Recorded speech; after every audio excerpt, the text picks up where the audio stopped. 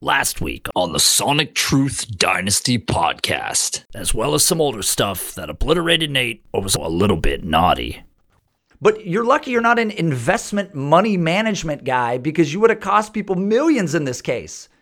And don't ever talk about Alvin Kamara again. And I'm pointing out the fact that you can't identify who's good and bad. And you've got take lock right now.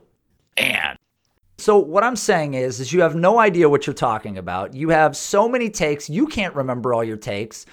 And do you ever stop talking? How do you talk so much?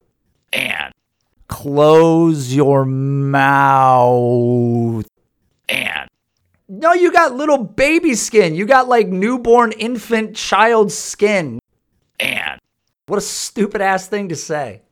And you take an anvil and just drop it on players because you don't have the nuts, because you're full of shit, and you know you are. And so what I'm saying is you have no idea what you're talking about.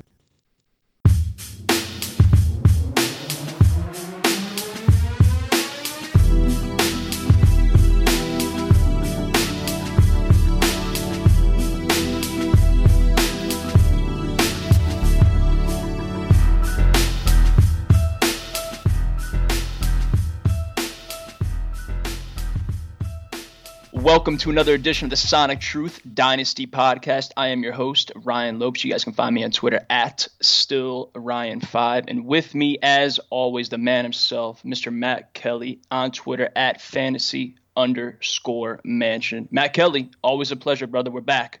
Oh, we're back. We're a day late, but we're not $1 short. We are a co-host short. There is no Nate Liss. He has been suspended after his baseless, disparaging remarks on the last show, outright lies, besmirching my reputation, and you agree he should be ashamed of himself. So the show dropped. Matt, I kid you not, I had 3 DMs from various show watchers, patrons, buzzards, whoever they were, people I haven't interacted with prior, people that all said the same thing. Ryan, Nate has gone too far. Immediately picked up my phone. I said, Nate, I don't know who these people are. I don't know what happened. What's going on, buddy? Nate gets on the phone. He calls me. He says, Ryan, listen to the show, blah, blah, blah. Matt, I got to tell you, to this point, I have not listened to that show.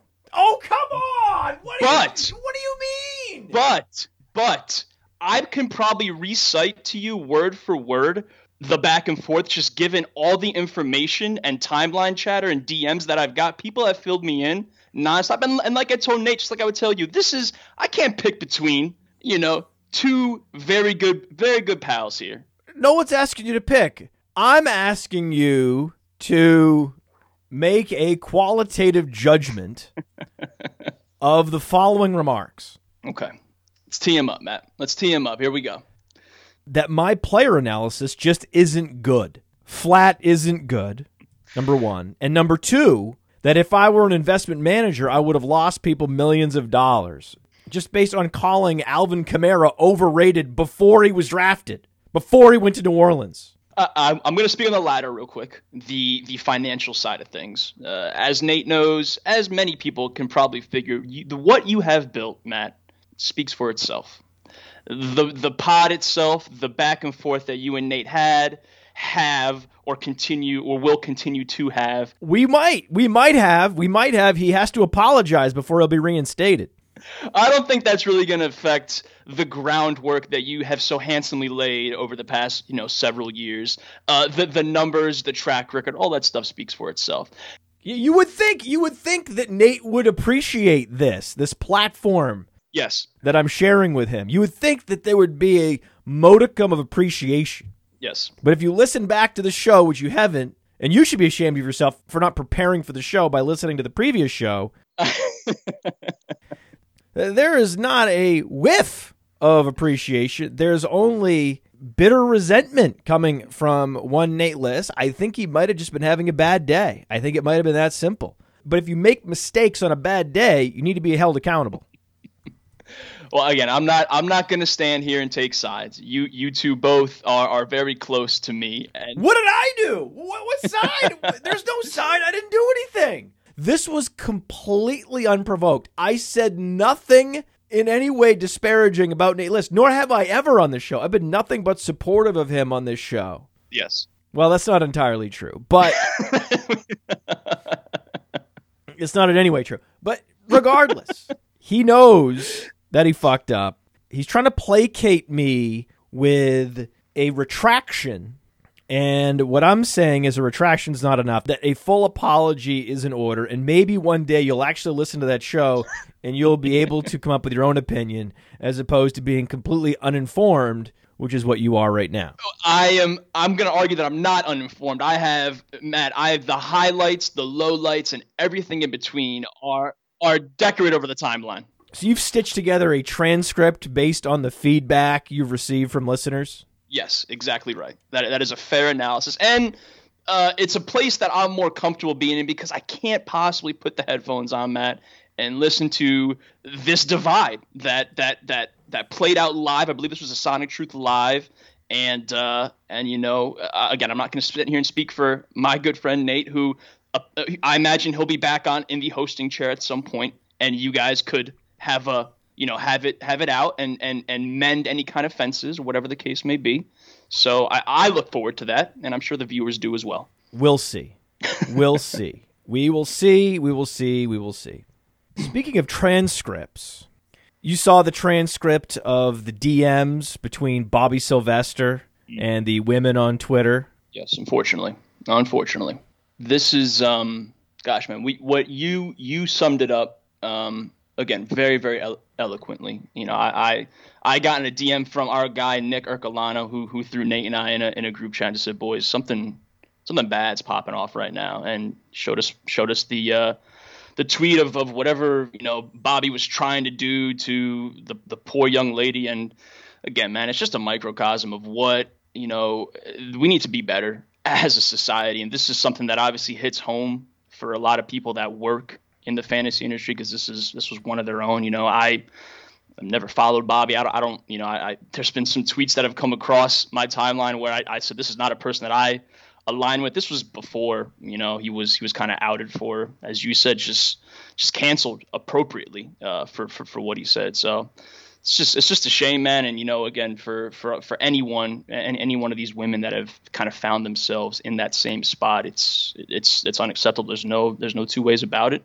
And Bobby, again, like you said, rightfully canceled. And Fantasy Pros can do a lot of good in this situation. A female co-host, as you suggested, would be a huge step in the right direction. And hopefully, a lot of good comes out of a situation like this, because what we saw over the weekend was certainly a lot of bad and completely uncalled for. So, did you weigh in on Twitter?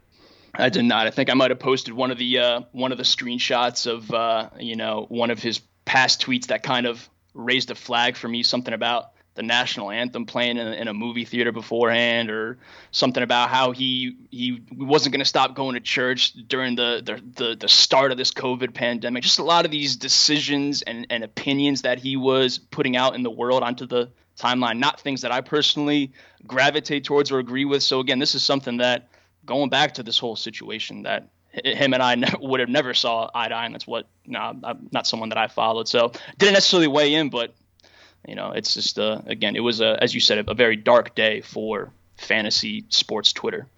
Bobby Sylvester, just another reason why I'm an atheist. Significant percentage of people that drape the cross over themselves are raging hypocrites. And I've been called a hypocrite. I've been called a hypocrite on Twitter because I dared to weigh in on this. I dared to have a take on this. I didn't just repost something. I had a take.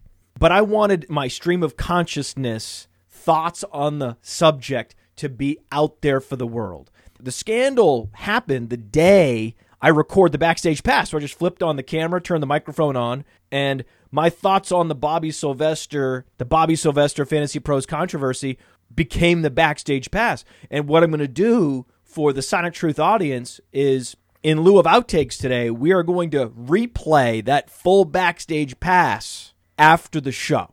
So you can get a sense of what you're missing if you're not subscribed, if you haven't joined us, the community, on Patreon, patreon.com/Podfather.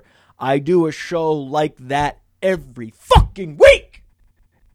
If you like real talk, then subscribe to the channel on Patreon, patreon.com/Podfather, because to me it's more powerful to speak out as opposed to write out, because tweets can be sanitized. You can write and rewrite and edit for hours before you put your official position on Bobby Sylvester out to the world.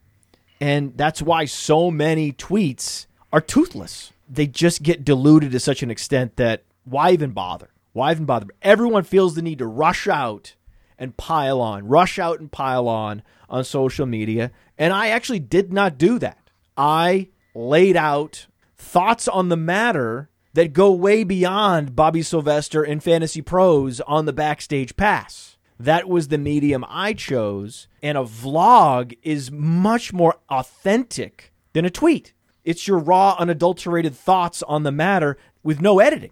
What you heard on that show is exactly what I think of Fantasy Pros and exactly what I think of Bobby Sylvester and exactly what I think of the heavily male demographic that we face in fantasy football. And yet, I was called a hypocrite on social media. I'm a hypocrite. Why? Because we don't have a woman host either. And I'm like, wait a second, what are you talking about? I just did a show with Liz Loza. What the fuck are you talking about? I have one regular co-host, and it happens to be a guy named Nate Liss who's suspended. And the only reason he's my co-host is because we have great rapport after he invited me to be his co-host 4 years ago, and then I slowly took over the show, ripped it away from him. It's funny how that works. And the rapport is the reason why he is a regular co-host. That's the reason. Just like when he's not available, you're the co-host because you and I have rapport. We know each other. We're friends. We've hung out. We both live in Connecticut together. We're friends. If a woman had asked me to be on her podcast 4 years ago and then I stole it from her, she would be the co-host now, not Nate, not you. That's just the butterfly effect of decisions that were made 4 or 5 years ago that impact today. But the hypocrisy accusation goes further, Ryan. Mm-hmm. I have been accused of alienating women by using a boner sound effect. Oh, boy. That fucking happened. That was a critique of the show shared on social media in response to me posting a link to the Patreon show. If you dare wade in, you must be pure. The purity test is the fucking worst. You can't have an opinion until you pass a purity test. Well, guess what? Nobody's pure. There are no perfect people, which means by definition, every critic is a hypocrite. Our show isn't accessible to women because we drop a boner sound effect on occasion. Shut the fuck up. Shut the fuck up. Just shut the fuck up. You can scroll through my Twitter timeline. You won't see me accusing others of hypocrisy. That's not an argument. Claiming hypocrisy is not an argument. Every messenger is flawed, and a flawed messenger does not make a statement any less true. I am flawed. But I'm not dropping the boner sound effect from the show or a reference to masturbation in the opening just to pander to the purity test buzzards. If a man or a woman doesn't find it funny, they can find another fucking podcast. The boner stays. Put that on a bumper sticker. The boner stays, man.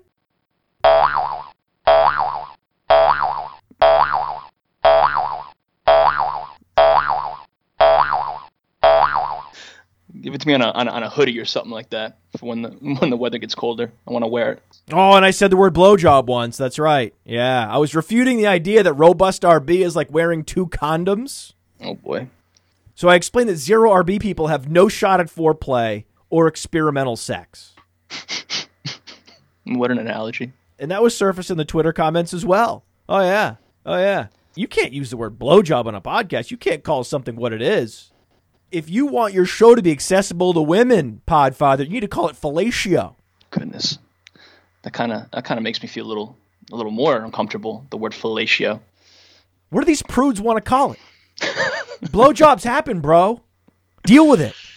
And sometimes blowjobs get talked about. It doesn't make the show inaccessible. The word blowjob in and of itself is not sexist. Fuck you. I did not think we were saddling up for a blowjob monologue as we walked in this room, but God bless you, Matt Kelly. We were supposed to focus on Darius Geis suspension. Yes. That's what we're supposed to focus on. Here we are. Did you hear Darius Geis got suspended? Because we've been asked to comment on this Darius Geis suspension and the inevitable breakout of Antonio Gibson. Do you think Antonio Gibson's breakout is inevitable, Ryan? I do, and I think he's not lined up as a sure thing in 2020. That said, if you were smart and you gathered him in your dynasty leagues early, if you Scott Fishbowl, 14th round pick, 15th round pick for me, there was value to be had at one point. Well, you drafted Antonio Gibson in the Scott Fishbowl? Yes, sir. 14th round for me. Hey, look at Ryan. Look at the big brain on Ryan. Love Antonio. Hey, this is Kelly. How does your hat and hoodie fit your brain? It's too big. It's tight. It's keeping me warm. It's tight now. It must be tight, man. It's tight. Kelly, you got out far ahead of it, and you had the banner. You had the banner printed. You dubbed Antonio Gibson the next David Johnson. Yeah, he's a combination. I call him a combination of David Johnson and Joe Mixon. That's sexy. That's a sexy player. He's a very sexy player. You pull him up on playerprofiler.com. You see Joe Mixon's face as the best comparable. 99th percentile speed score, 98th percentile 40-yard dash. Oh God. Oh my God. Converted wide receiver, running with the wide receivers in Washington. As you pointed out, as many others have pointed out, one of the issues right now is that it's Washington. Profile-wise, if you snatched Gibson when the value was there, prior to the Geis news, you should be applauding yourself. Right process. You're attracted to the right profile, and you should be happy about it. Now, the problem is you want to get Gibson right now. That's not going to happen for any sort of value, any sort of decent price. So that you got to take that off the table. This Darius Geis news is heartbreaking on several levels. I can no longer trade for Antonio Gibson. His ADP is a weather balloon, and it's just it's gone. It's gone forever. It's gone because everyone has playerprofiler.com. Everyone's going to Player Profiler and typing in Antonio Gibson. I can see he's one of the top 5 most searched players on playerprofiler.com. Of course he is. And they see a 122.8 99th percentile speed score, knowing that speed score is one of the most predictive metrics on the board, and at 228 pounds with a 12.7% college target share, 88th percentile, he has the complete skill set. And talking to Byron Murphy and Alex Dunlap from Roster Watch, they recognize it right away. They recognize it on day one at the Senior Bowl. Oh, wow, this Antonio Gibson's a player. Look at this guy. Look at this guy. I was like, wait, what? What? And they're like, the kid from Memphis. Check out the kid from Memphis. And then sure enough, oh yeah, okay. He had 56 targets last year. 38 receptions for 735 receiving yards. He's involved. He got involved. Do the math on the yards per reception.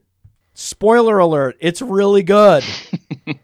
He's going to be good. I'm just not sold on him this year. That's the problem. Why? Washington. Washington competing for touches with Adrian Peterson and Peyton Barber and Bryce Love. I'm not going to have any Antonio Gibson in seasonal leagues, and I'm not going to get any more of him in Dynasty for at least 3 months. He may get relegated at the NFL level. He could easily fumble in week 2 and have his carries completely taken off the table and only line up as a receiver. You can see that happening. You can see that happening starting week 1. You can see that happening from week 1 on, that they just simply deploy him as a receiver because Kelvin Harmon tore his ACL. This doesn't get talked about enough. The Kelvin Harmon ACL tear might actually be more impactful than the Darius Geis suspension on Antonio Gibson. The Darius Geis suspension impacts Adrian Peterson the most. Adrian Peterson goes from a backup to a starter. So he, by definition, is the big winner for this season. But if you go to the Dynasty rankings, playerprofiler.com/player rankings, we have the recent change. And when you're calculating lifetime value of the player, by far and away the biggest change after this news was Antonio Gibson. But it's a runaway train ADP at this point. The price point on Antonio Gibson is going to overshoot. We know it. We know it. We know it. You could see it coming just based on the trending terms on Twitter, just based on the sheer number of Antonio Gibson tweets. Oh, yeah. I mean, how many times has Antonio Gibson's player profiler screenshot been handed around on Twitter just in the last few days? Yeah, we've been inundated. Annoying. For sure. It's annoying because we identified him before this news. Right. As a sleeper, as a guy you wanted to stash, who could break out next year, just like Chris Godwin, right? I was way ahead on Chris Godwin, and now I can't get him. Now he's being overdrafted. Now I don't have any Chris Godwin. Antonio Gibson is this year's Chris Godwin for me. And, I love him. Love him. Love him. Love him. Love him. Can't get him. Can't get him. Can't get him. Love him to death. Can't get him. Want him. Can't get him. The guy I'm going to be getting more of is, guess who? Darius Geis. Why? Because we've seen this movie before. It's called Kareem Hunt's Career. Hasn't this movie played out? Guy gets arrested on a domestic violence charge, gets released, and then gets picked up by another team. Darius Geis clears waivers today.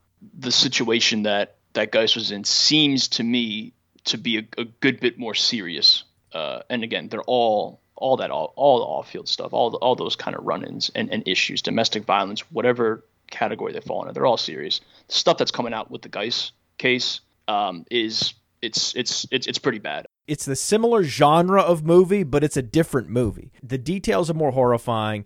Violent acts that took place around other people in a hotel lobby for Kareem Hunt versus a one-on-one violent act in the home by Darius Geis where a woman was put to sleep. That's terrifying.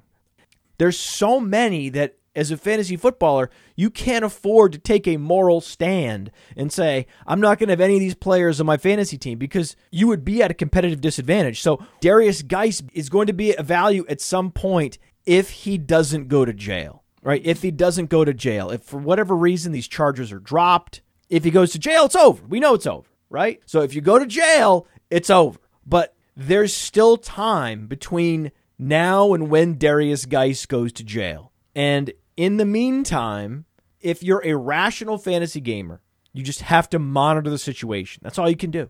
We shouldn't have to caveat any of this by saying, just reminded me because I saw a tweet back and forth between Davis Maddock, JJ Zachariason today. Just because we sit here as fantasy football players talking about these players and we roster them and we draft them doesn't mean we're sitting here condoning any of this stuff. Again, that shouldn't even have to be said. But the fact that it does get talked about, I'm throwing that out there, right? There's just too many players with violent acts in their history for anyone to claim that they have never drafted a Tyreek Hill, a Joe Mixon, a Kareem Hunt. There's too many. There's no morally pure fantasy gamer. They don't exist. Go look at all your best ball rosters, all your DFS lineups. I guarantee there's a Joe Mixon in there somewhere. There's a Tyreek Hill in there somewhere. There's a Kareem Hunt in there somewhere. So fuck out of here with your moralizing. I'm not saying go get Darius Geis right now. I'm saying this is a situation to monitor. And that if it looks like he's not going to serve jail time, then my guess is he's going to be back in the league. What about Bryce Love? There was a report back in April from some NBC outlet that, again, this goes back to April, so a few months ago, where, they were very up in the air about Love's future, given the knee injuries and the injuries sustained. And there was a report maybe a week ago at this point that said Love was cleared. Love is ready to go. He's cleared, man. That's it. Yeah. It's wheels up for Bryce Love. Anyone that watched his time at Stanford knows what kind of explosive player he is. I personally hesitate towards knee-related injuries and what we were fed about Bryce Love's recovery prior to his all clear. But he's probably going out of place. There's certainly value to be gobbled up. You kind of alluded to it earlier. The Washington backfield is generally a question mark, even with AP being the de facto winner. So I think you can't really fault someone for, gravitating or chasing a Bryce Love, given where he's currently going in drafts. 2,118 yards on 8.1 yards per carry in his junior year at Stanford. How about that? Monster. How about that? Is that good, Ryan? Is that good? That sounds pretty good. And he's not a bad receiver. He had 15 receptions sharing a backfield with Christian McCaffrey as a true freshman. And then he put up 20 receptions, which is that magical threshold for a college running back in his final season, where he only played 10 games because he was hurt. And he was picked only one round after Antonio Gibson. Antonio Gibson was an early third rounder. Bryce Love was an early fourth rounder. And Bryce Love has a lot more experience in a running back role than Antonio Gibson. So you're not allowed to be surprised when Bryce Love actually operates as the satellite back to Adrian Peterson and or Peyton Barber's grinder role in Washington, with Antonio Gibson playing more in line as a receiver. We don't know. We don't know how they're going to be deployed. So you cannot run out to best case scenario on any of these guys. It's just that Bryce Love is a hell of a lot more affordable than Antonio Gibson. Does he have Antonio Gibson's upside? No. But he's the best value in this backfield. Of all the guys that you can go out and get in Dynasty, it's Bryce Love who's actually affordable, not Antonio Gibson. But somehow Nate's going to boomerang this take back at me and tell people I lost millions of dollars because I wasn't bullish enough on Antonio Gibson after Darius Geis was released. Oh, no. Thanks a lot, future Nate. Poor Nate, man. Now, of all the rookie running backs, Antonio Gibson's not the best value. The big difference between Alvin Kamara going to the Saints 4 years ago and Antonio Gibson is it's fucking Washington. Right? It's fucking Washington.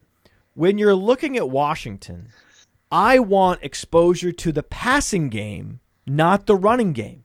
This is a team that's going to be losing with one of the worst secondaries in the league. It's the same case for Carolina. In Carolina, you want Teddy Bridgewater, you want Curtis Samuel, you want DJ Moore, you want Robbie Anderson, you want Christian McCaffrey, you want Ian Thomas, you want assets in the passing game. Because Carolina has a bad defense facing a lot of negative game script. The same is true in Washington. So if you're going to invest in Washington players, focus on the passing game, not the running game. What do you think of Steven Sims in Washington? He's another player that, he was probably being talked about a lot, pre-Scott Fishbowl, kind of, a month or so back. And I think his ADP has pretty much stayed right where he was going. And as you said, you want to start targeting these pass catchers who have their value depressed because there's questions about Dwayne Haskins and the Washington environment in general. So I think Sims is a fine target. For me, it's pretty simple. If it's not Terry McLaurin, where I can get him, it was Antonio Gibson at one point, not anymore, as we both agreed on. I'm not too interested in really anything Washington related this year. Maybe that's a naive take, but for those who got Sims, late where he was going, hats off. We'll roll the dice and see what happens. Sims is an excellent throw-in. He has a 50th percentile college dominator, so he was productive at Kansas at 5'9", 184. But he's a non-athlete with small hands. He just happens to have that je ne sais quoi factor. He knows how to get separation on the football field. 1.90 average yards of separation at target was top 10 on playerprofiler.com. His drop rate was top 5. Blame the small hands. But he separates. He has that immeasurable quality. He just knows how to use his quickness, timing, reflexes to get leverage on defenders on the football field. And it's traits like that can't be taught that have a lot of value when you get thrust into a starting lineup. And he's going to be the starter. It's bizarre that his ADP has remained parked after the Kelvin Harmon ACL tear. It's just weird. It's weird. It's the same with Brandon Ayuk. I expected Brandon Ayuk's ADP to skyrocket like Antonio Gibson's, but it didn't. after Deebo Samuel, broke his damn foot. Kelvin Harmon tore his damn ACL. And yet there's Steven Sims just hanging out at a very reasonable price point in Dynasty, and it doesn't make sense. When you look at a guy like Brandon Ayuk, do you think he'll outproduce all rookies in year one, given that he's projected to be the number one receiver on the outside to start the year in San Francisco? Yeah, we detailed Ayuk plenty, this offseason, JUCO, all this stuff, his profile. Where we are at now is a much more favorable situation and environment in San Francisco under a Kyle Shanahan, under a proven offense versus whatever's going on in Washington. So to say that Ayuk is certainly set up better, would 100% agree with that. To your point, very odd that the needle hasn't moved a ton given the Deebo news. And I think I saw, a blurb a week or so ago where he's not even guaranteed for week 1, week 2. This could be something that bleeds into to early in the season. And again, the San Francisco offense is favorable. To answer your question, what I think they do is revert back to, continue to lean on George Kittle, continue to lean on the running backs. Shanahan will dial up a lot more scripted stuff out of the backfield. We don't have to talk about it, but your guy Jerick McKinnon is apparently healthy. I wonder if he gets more involved. Woo! Jalen Hurd, woo! Also healthy. Another player that I like a lot. Again, we talk about value and where these players are going. Jalen Hurd is someone that I'm a lot more, comfortable throwing that dart at. So again, Ayuk certainly someone to monitor because he isn't moving a ton. We want to scoop up that value, but not a player that I necessarily am going out of my way for. If that makes sense. I am. 7 players on the Breakout Finder have a 40+ breakout rating. Have a breakout rating above 40. Number 1 is CeeDee Lamb, who's one of the top 10 best prospects in the history of the Breakout Finder. Mm-hmm. Then Laviska Shenault, Bryan Edwards, T. Higgins, Jalen Reagor, Justin Jefferson, Brandon Ayuk. That's the list.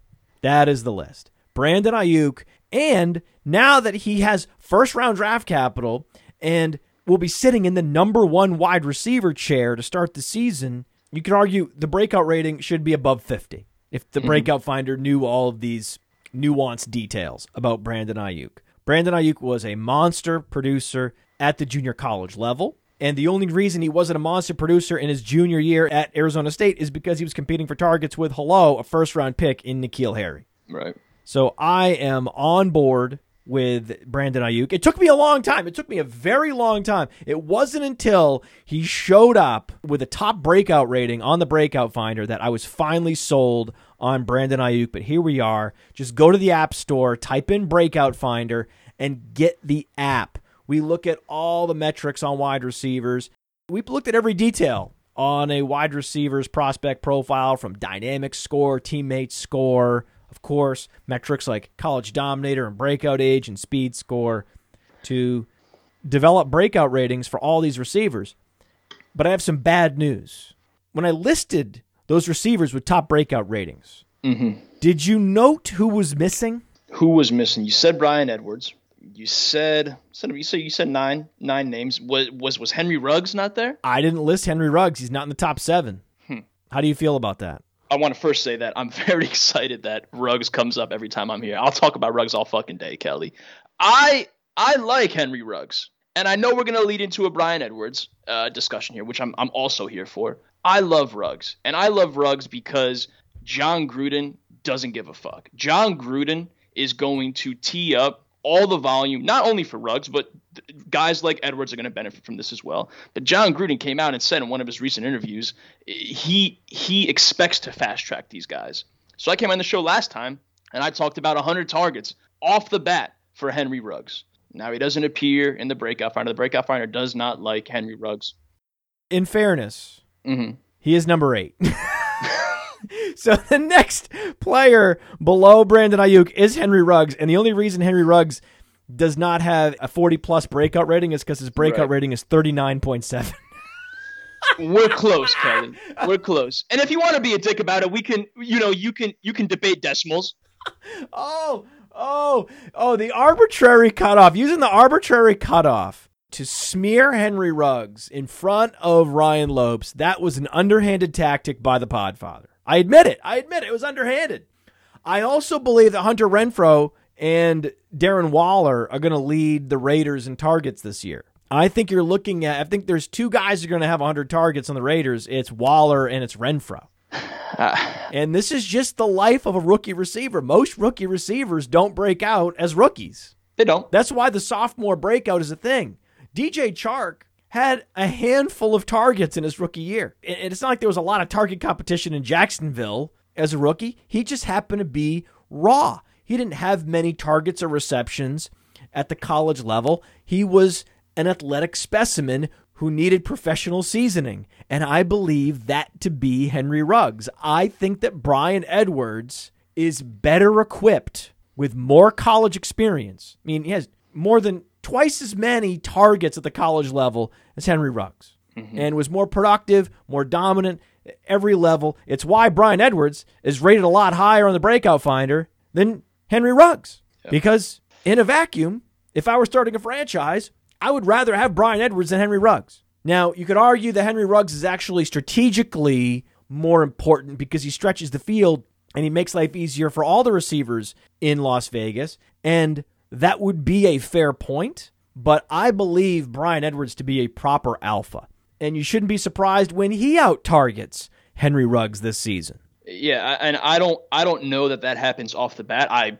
As a fan, I wouldn't complain one bit, but I think you've been tweeting about him. I was. What I love about Henry Ruggs is, as you said, he lifts the lid. He has the speed. He is a deep threat.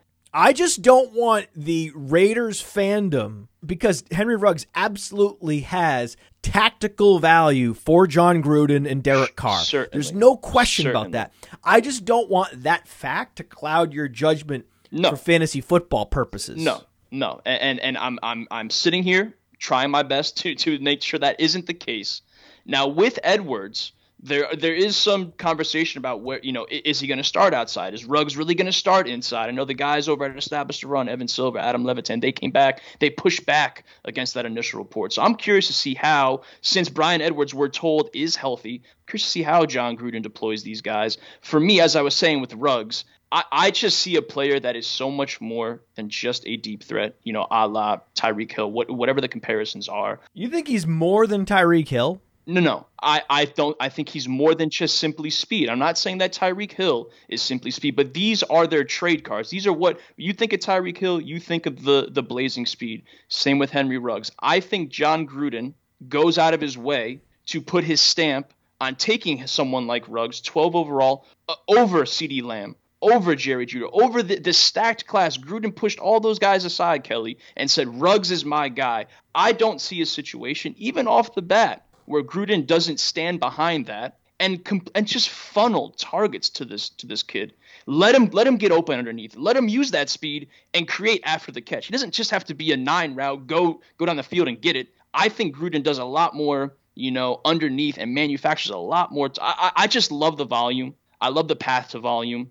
And to your point, Renfro's there, who gobbled up a lot last year. I'm concerned that Derek Carr is not a skill match for Henry Ruggs. Derek Carr is a skill match for Hunter Renfrow. He's more of a skill match for Bryan Edwards, not so much Henry Ruggs.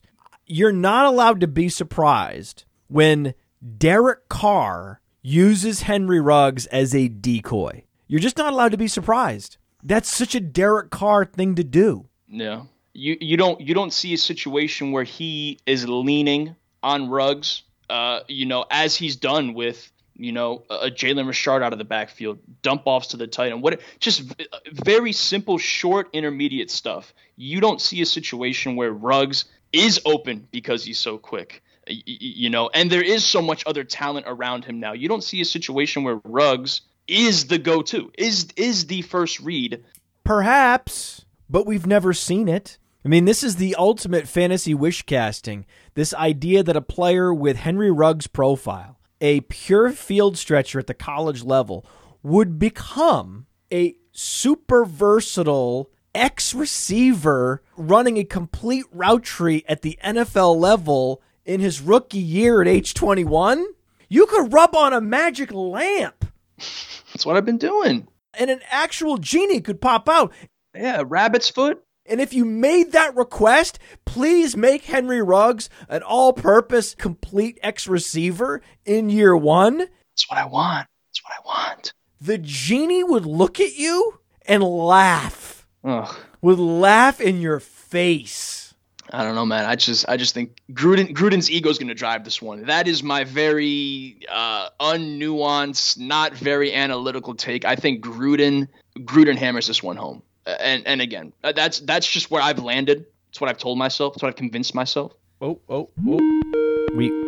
We have this never happens. We have someone that's calling in. Someone's calling into the show. What?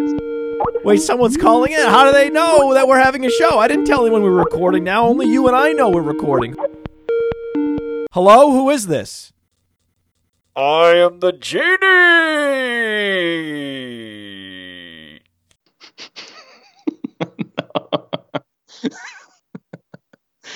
Oh my, the genie has made an appearance on the show. He's got your cell number too. Okay. Go ahead, Ryan. Ask the genie to make your Henry Ruggs wish come true. Go ahead. Genie, I see a world that Henry Ruggs immediately vacuums up at least bare minimum 100 targets, Genie. Year one, rookie season, COVID era football. I see it. I want it. I need it. Genie, talk to me right now. Give it to me.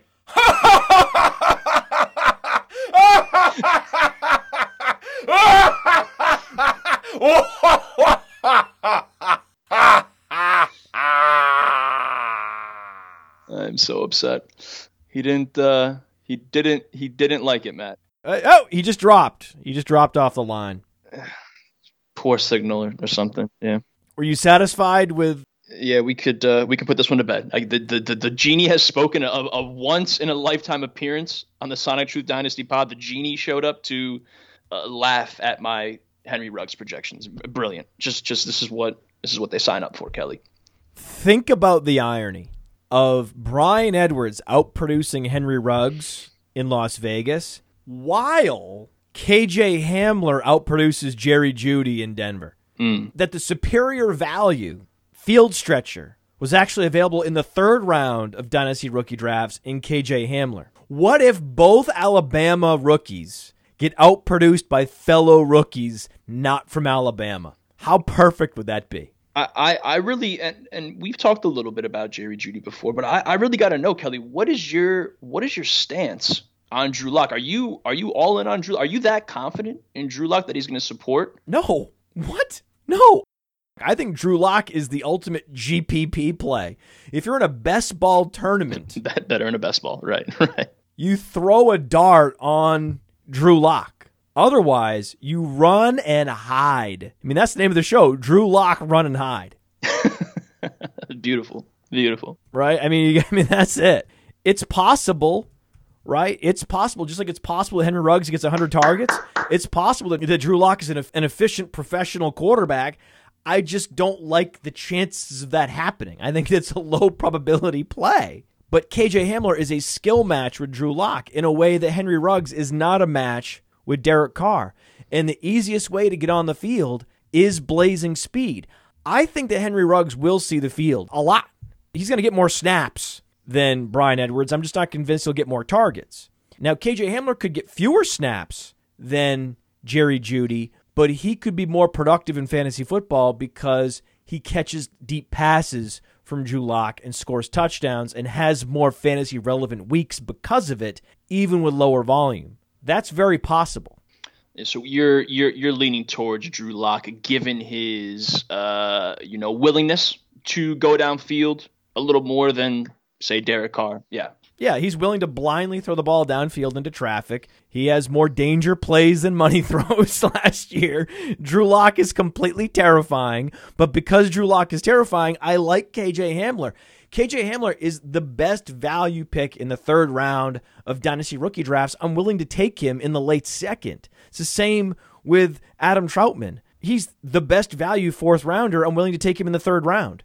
I have more Hamler and Troutman than I do any other player in Dynasty rookie drafts because it's just auto pick every time in third and fourth round with these guys. You like Hamler because he's got Colorado Jameis Winston throwing him the ball. That's right. I like Hamler. I think Hamler's a better value in Dynasty right now than Jerry Jeudy. What do you think about Justin Jefferson? Is it possible that Justin Jefferson is the Clyde Edwards-Helaire of wide receivers from this draft class, that he is overrated because the system propped him up? Is that possible, or is he just Reggie Wayne? Is he the one guy from that system that you can trust this year, other than Edwards-Helaire because he's on Kansas City? Right. We got to unpack a couple different things here. Number one, where does your trust lie in Kirk Cousins? Number two, Kirk Cousins is the anti-Drew Lock. You know, a lot of fantasy gamers think Drew Lock is better than Kirk Cousins, right? And they're every kind of wrong. How many different kinds of wrong are there? I mean, every kind. Multiple wrongs. I mean, we should get the genie back on. No, don't. Let's not call the genie. Every kind of wrong. The second box we have to check here, Kelly. You like Kirk Cousins. How much do you trust, this whole Dalvin Cook backfield situation? The Vikings want to run, and they want to run a lot. Does that should probably factor in? They do. Fortunately, Justin Jefferson has a clear path to the number 2 wide receiver chair. He does. There's not a target magnet in the backfield. There's not a target magnet at tight end. You have a target magnet in Adam Thielen, and whoever is number 2 on the target totem pole, and the number 2 position on the target totem pole is wide open. That's why I love Justin Jefferson. And, I'm in a league where I drafted Rager and Jefferson back-to-back in the late first round. The problem is I had 3 picks in a row, and with the third pick, I took Keyshawn Vaughn over Ruggs, which is looking like a catastrophic blunder. And the killer was, it's my most important league. My home league with my friends on Reality Sports Online. The rookie draft on Reality Sports Online it's critical to get running backs, especially on Reality Sports Online, because so much running back production happens early in their career that it's just like the NFL in that you want running backs on rookie deals. So I was even more incentivized to go get Keyshawn Vaughn for that reason.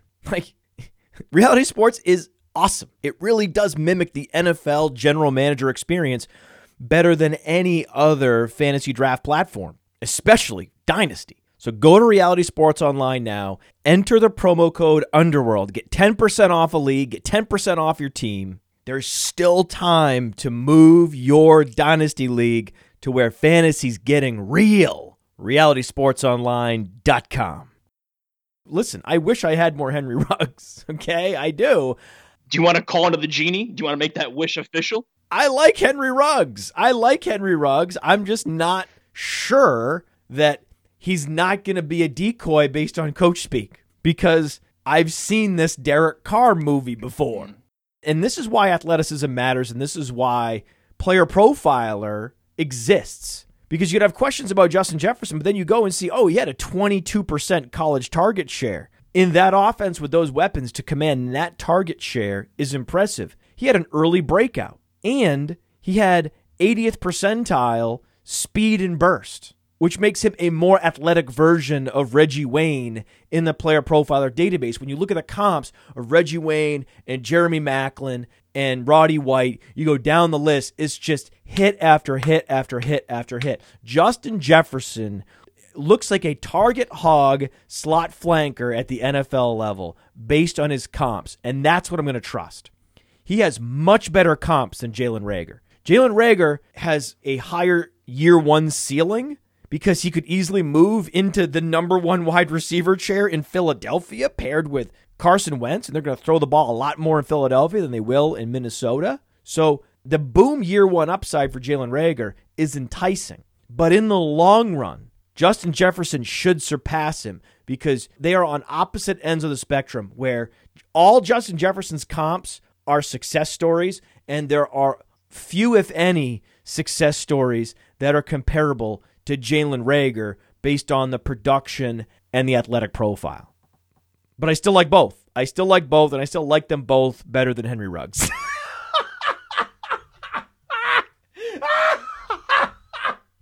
I just keep walking into this stuff, man. This is why, Matt. This is why Nate gets upset, Matt. This is why Nate gets upset, Let's get the genie back on. Fuck Henry Ruggs. The genie came back on. I've lost it. you have any thoughts on T. Higgins? What about T. Higgins? He's wearing number 85, which is cool as hell in Cincinnati. John Ross is climbing back up. John Ross, we hope for a success story still. They still got Tyler Boyd. Ooh. Why not John Ross? John Ross is not dead yet. I qualify for truther status on John Ross.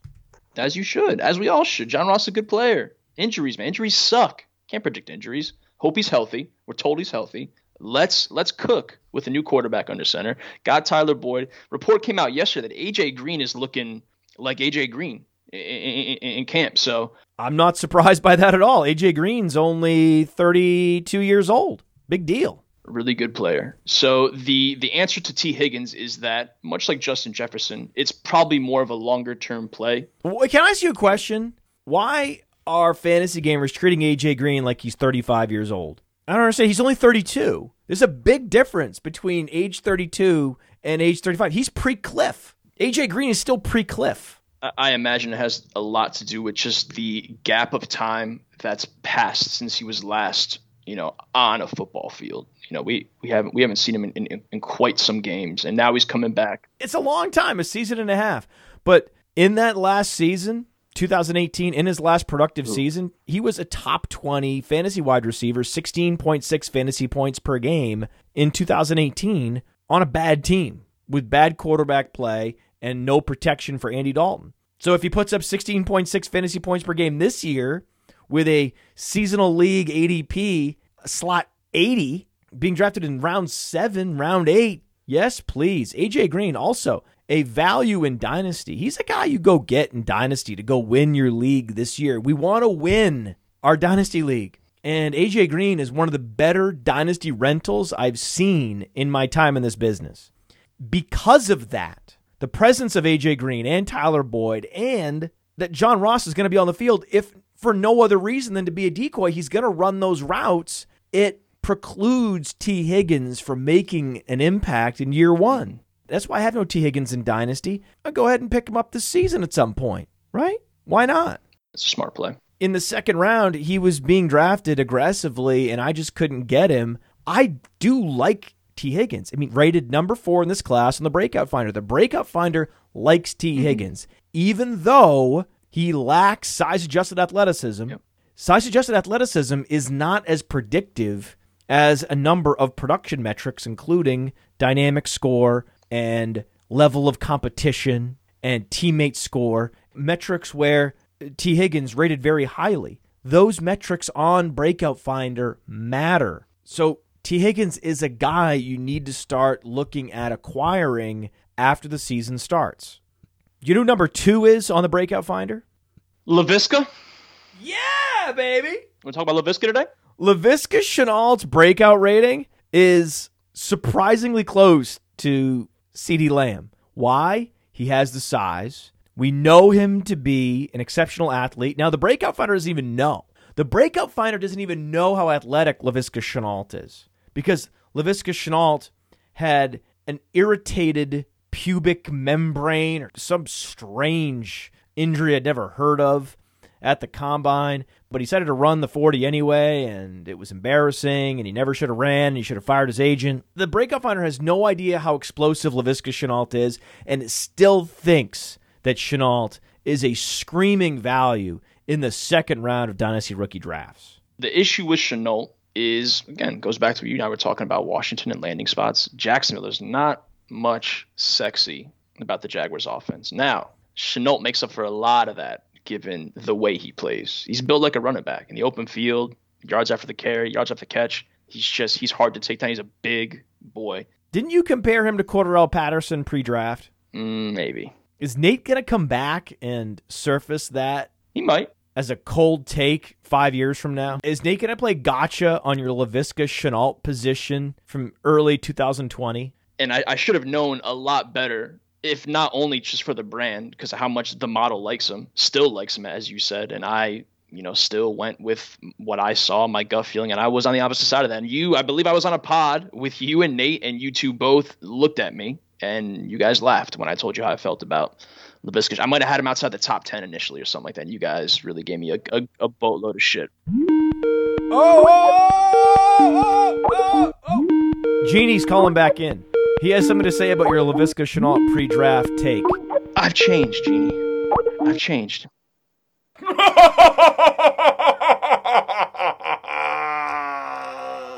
Ryan Lopes.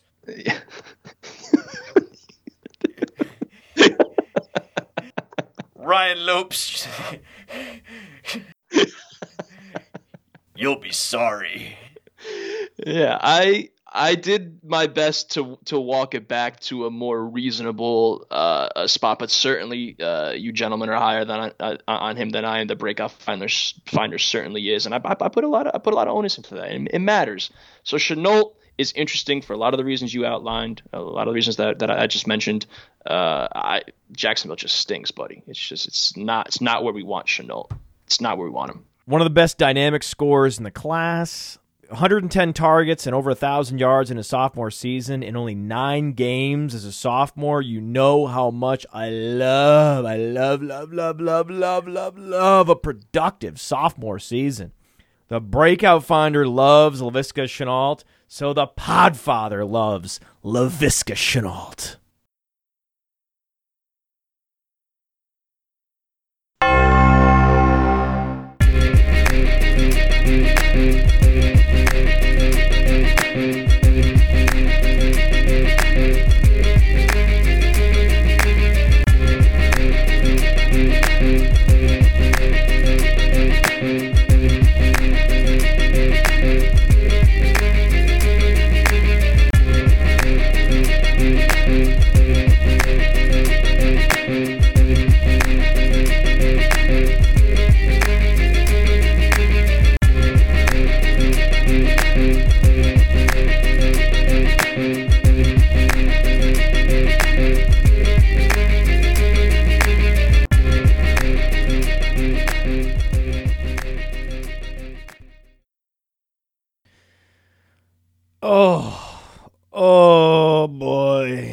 Oh boy.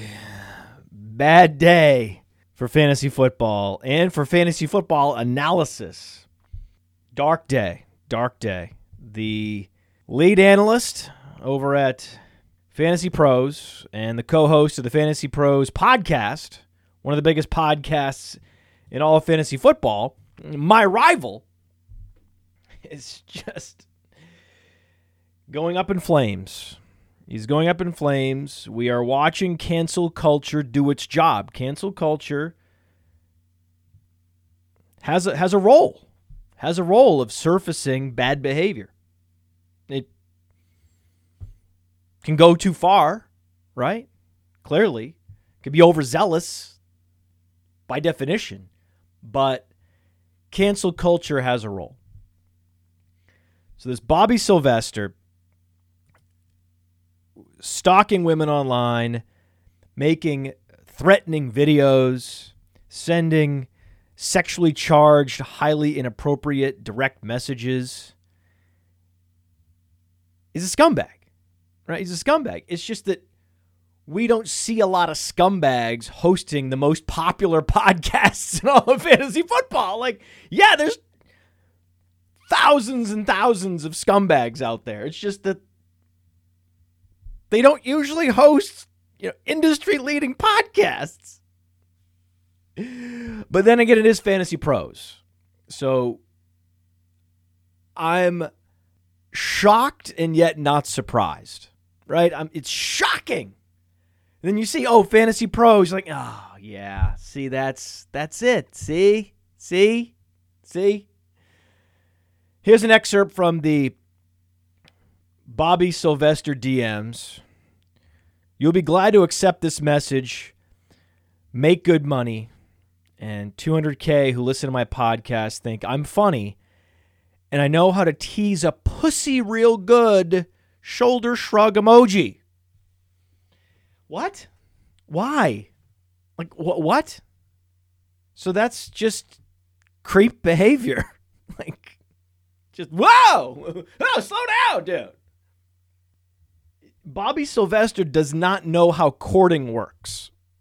So how courting works is you need to be cool. And you need to be funny and charming and witty. And then it'll just happen. Women will be drawn to you, and you'll find yourself in fulfilling relationships. That's how normal people get together. They don't throw out pussy-teasing solicitations in someone's DMs who doesn't even know you. Like, it's just stupid, right? It's just stupidity that is borderline unstable. I don't know what's happening with him. I just know that to cancel Bobby Sylvester is righteous. And here's why.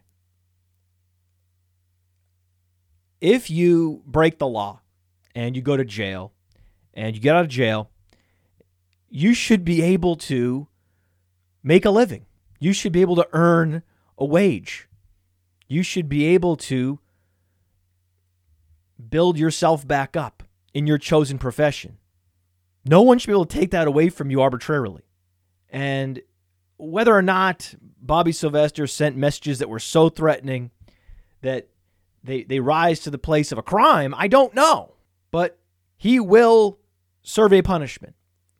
And those that are anti-cancel culture will say, well, the punishment doesn't fit the crime. It's too much punishment. He's already been smeared enough by this entire scandal. His reputation has already been damaged to the point that he's more than fulfilled his penance to society.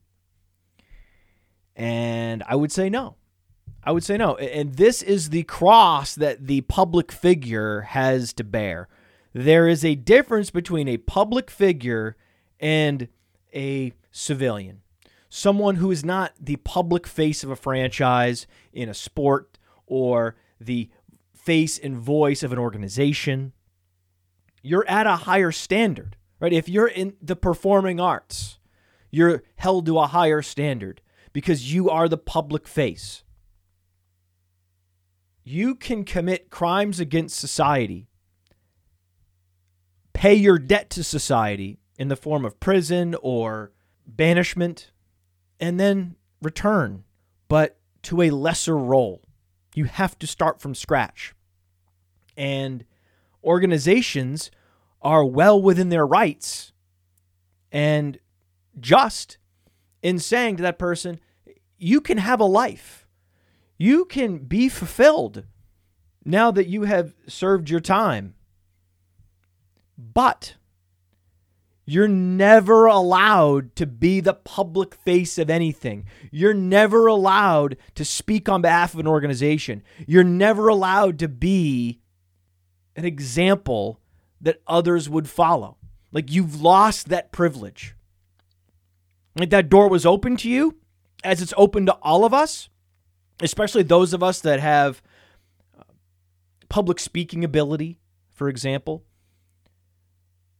But if you misbehave, that is a door that is going to shut properly. Organizations are well within their, not just well within their rights, they're incentivized to just take a vaudevillian cane and just yank that person off the stage forever. Forever. Some punishments are forever. Some toothpaste cannot be put back in the tube. You cannot sexually harass women and keep your job in the Today Show. You can't do that. You're not allowed to do that. You could do something else. You can be involved in production behind the scenes. You can come back in a lesser role. Sure. Yes. If I were running an organization and an individual who was competent but was expelled from society for some reason or another because they disrespected someone in a way that was egregious, committed a crime against someone's person or property, then I make the judgment call. Has this person rehabilitated themselves? And I can probably find a role where they can be fulfilled and they can send value back to my organization. And it can be a win-win for everybody. And we don't have that person locked in a downward spiral until they implode socially and cause even more damage than the original sin or the original crime.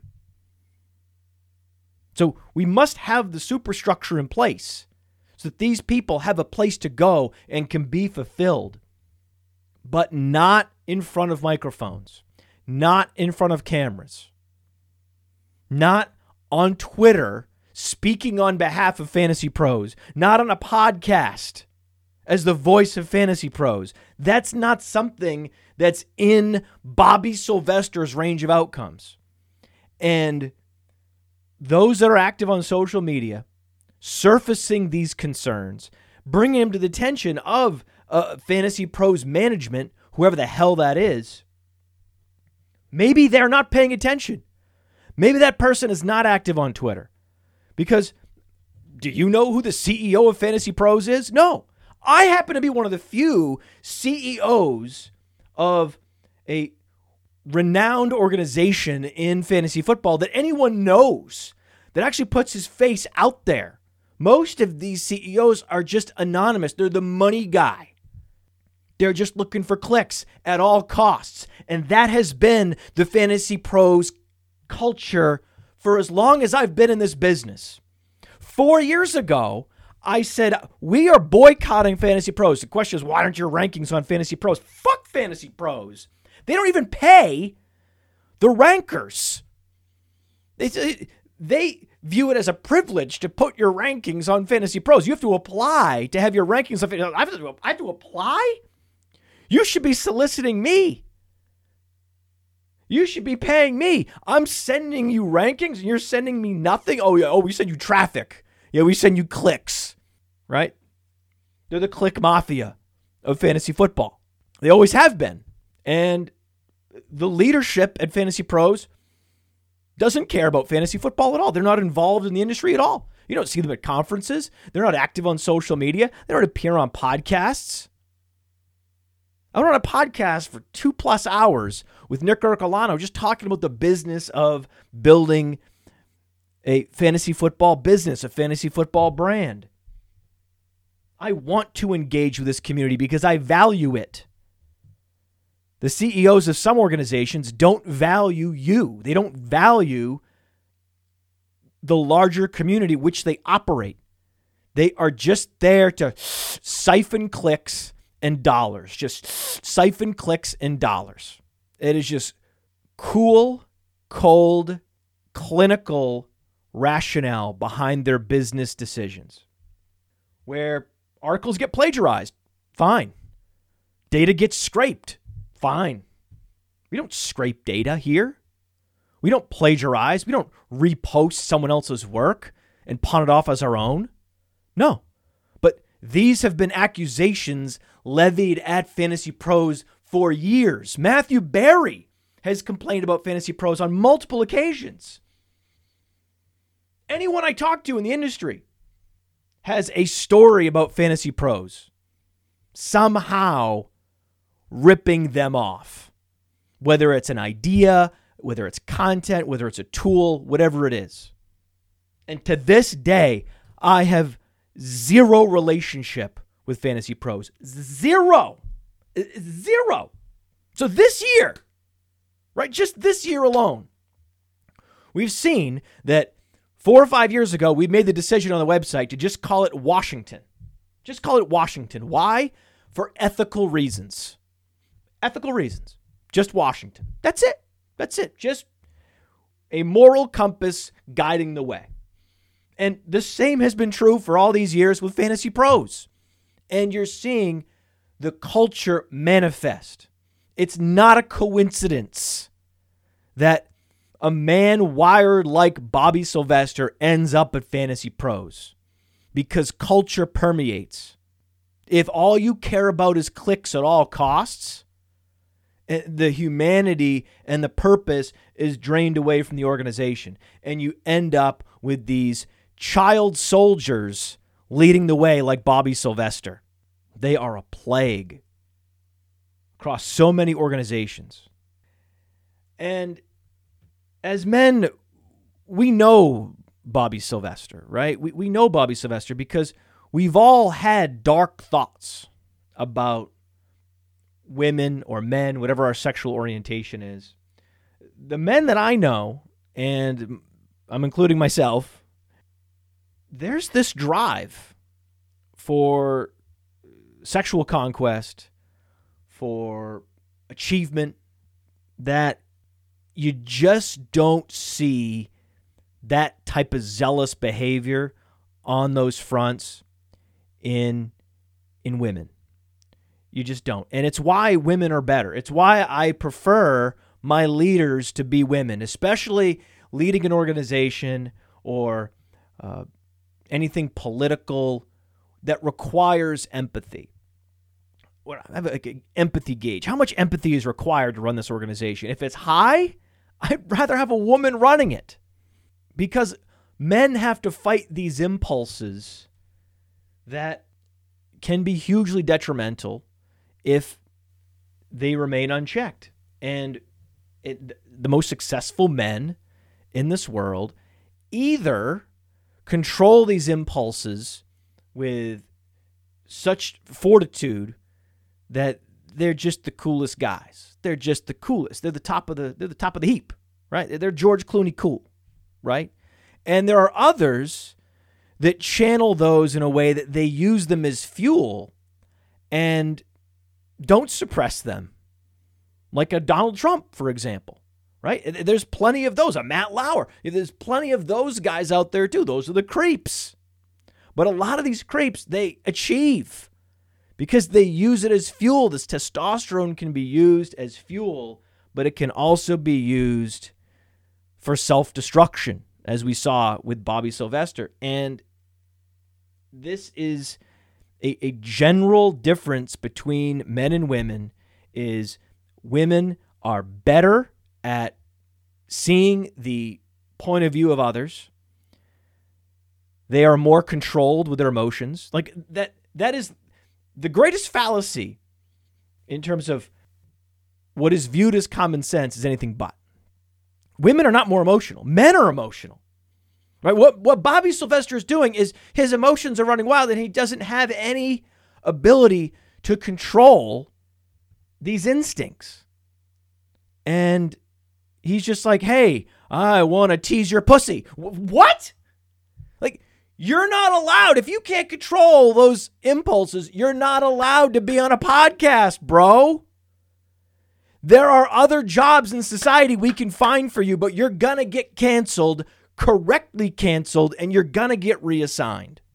And maybe if I were Fantasy Pros, here's what I would do. I would have a female host. How about that? I think they need a woman host. That's what I think Fantasy Pros needs to do. They need to replace Bobby Sylvester with a woman, because it's just heartbreaking to me to see one of the plagues of this industry that nobody talks about. The dirty secret of this industry, the fantasy football industry, is the demographic secret, the open demographic secret, that by far and away, my audience is dominated by men. So much so that it makes me uncomfortable. And then I see this behavior by Bobby Sylvester, and I'm like, yes, this is why I'm uncomfortable. I do not like nor want a 99.9% male audience. It's not healthy. You need women and men together. An all-male civilization is bad. An all-female civilization is bad. You want mixed company that are respectful and in control of their emotions and their impulses. That's what we call a civil society.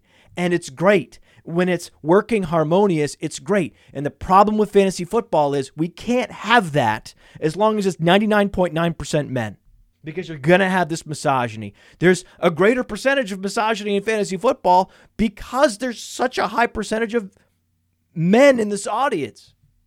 And all Bobby Sylvester's doing is making it worse. That's why I was so angry. I was like, what the fuck are you doing? We have a problem with women already. Damn you. So he's making Fantasy Pros look bad. He's making all of us look bad. So I will watch Twitter, social media, do its canceling. They're going to have to. I mean, no one's going to sponsor the Fantasy Pros podcast. So the moment the sponsors play, that's it, right? It's not putting pressure on Fantasy Pros. It's social media and the inspired men and women on social media are going to reach the sponsors of Fantasy Pros, and then that will trickle down and affect Bobby Sylvester's role in that organization. I'm not saying fire him. I'm just saying get him off the air. That he's lost any standing in the community. And to be the voice of an organization, you need standing. You need to be respected. You need prestige, and he has none. Like he's hit the reset button on his entire career.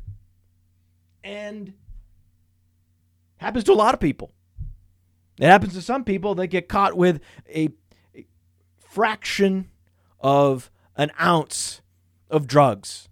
They have to hit the reset button in their career. What Bobby Sylvester did was even worse than possessing drugs. So, hey, this shit happens, man. You're getting canceled. It was a righteous cancelization.